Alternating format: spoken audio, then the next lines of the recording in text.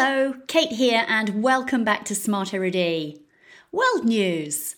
After years of trying to balance his policies, President Macron has finally come off the fence and shifted to the right, prioritising school uniforms, a crackdown on drug gangs, compulsory civic service for 16-year-olds, and boosting France's falling birth rate. Since his re-election in 2022, he's been criticised of being out of touch, and the 2.5-hour televised press conference was seen as a way of dealing with the far right, led by Marine Le Pen. Just recently, Macron appointed a new government under new Prime Minister Gabriel Attal, following the resignation of Elizabeth Borne. Attal is the first openly gay and youngest ever French PM at 34 years old. His reshuffle has kept many of the experienced politicians from the outgoing government, but there are some new faces and more of a bias to the right than previously. He has promised action, which won't be easy in a parliament that is deadlocked and struggling to push through reforms.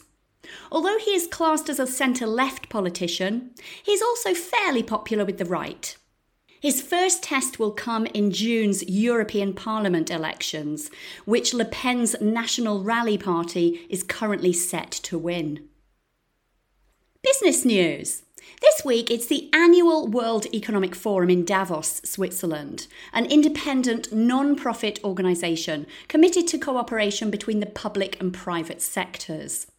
Presidents and prime ministers or their representatives from all over the world are joining the meeting, including Ukraine's Zelensky, who is calling for some of the Russian money seized by banks to rebuild his country. Also at the forum, more than 250 billionaires and millionaires are demanding the introduction of wealth taxes to help contribute towards better public services around the world.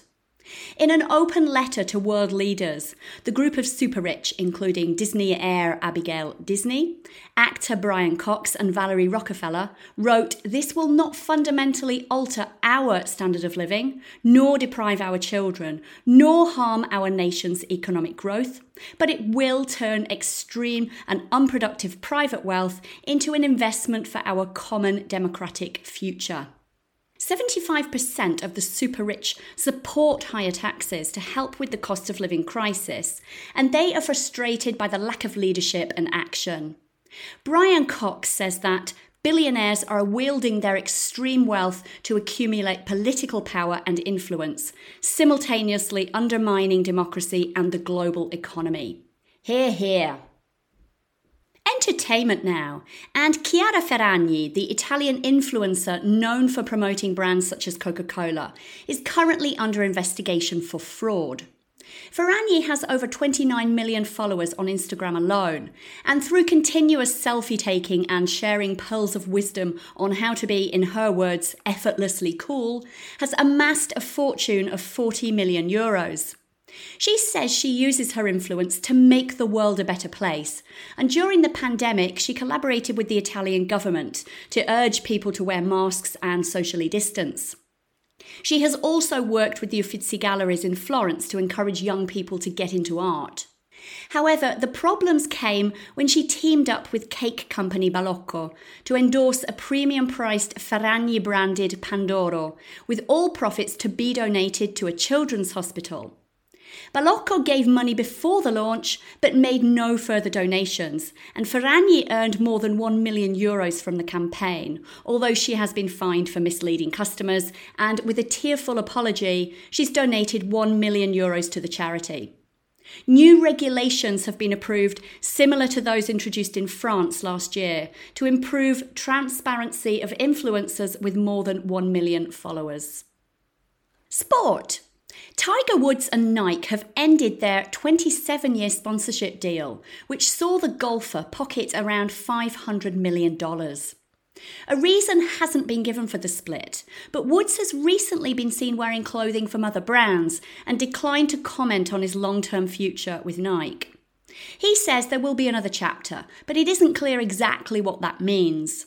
He announced the news on X, saying that during the years of the partnership, he'd had many amazing moments and memories, while Nike said it had been an honour to work with one of the greatest athletes the world has ever seen. It has been suggested that what began as a strategic investment for Nike became an unsustainable expense, as the company has been struggling to maintain relevance in golf.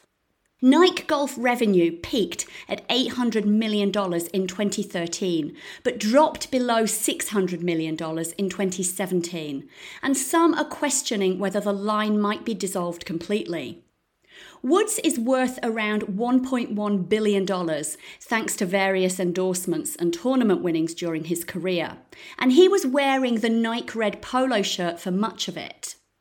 Rory McIlroy has also been dropping hints that he might follow in Woods' footsteps and quit his Nike deal when his contract is up in 2027. Self-development. Something that's crucial for our professional and personal lives is teamwork. Sometimes teamwork can be overlooked as self-improvement because the emphasis is on the team, not on ourselves. But apart from the fact that it's an essential part of life, collaborating also offers us many opportunities for growth and development. It opens us up to diverse perspectives. We can learn from others' skills and experiences. We become more adaptable and flexible.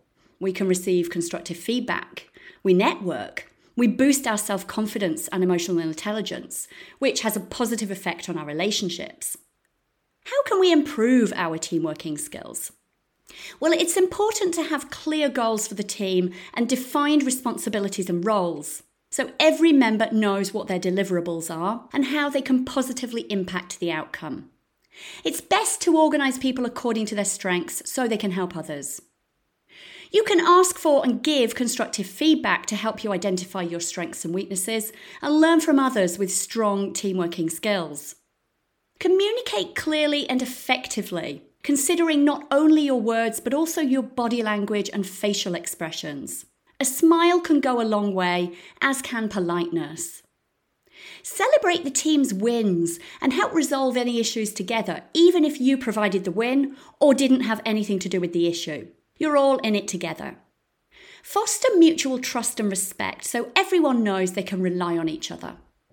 If there is any conflict, resolve it quickly so it doesn't affect morale and motivation.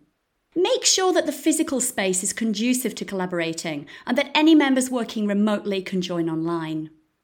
Finally, take breaks when needed and consider having a break together as we bond more easily around coffee or lunch. Many companies have team building programs because they recognise the importance of teams for productivity, efficiency and innovation. Teamwork is essential to success and you can enhance your life by improving this valuable skill. So that's all from Smart RD for now. Remember to check out the vocabulary on the Super Brian app and I will talk to you soon. Take care.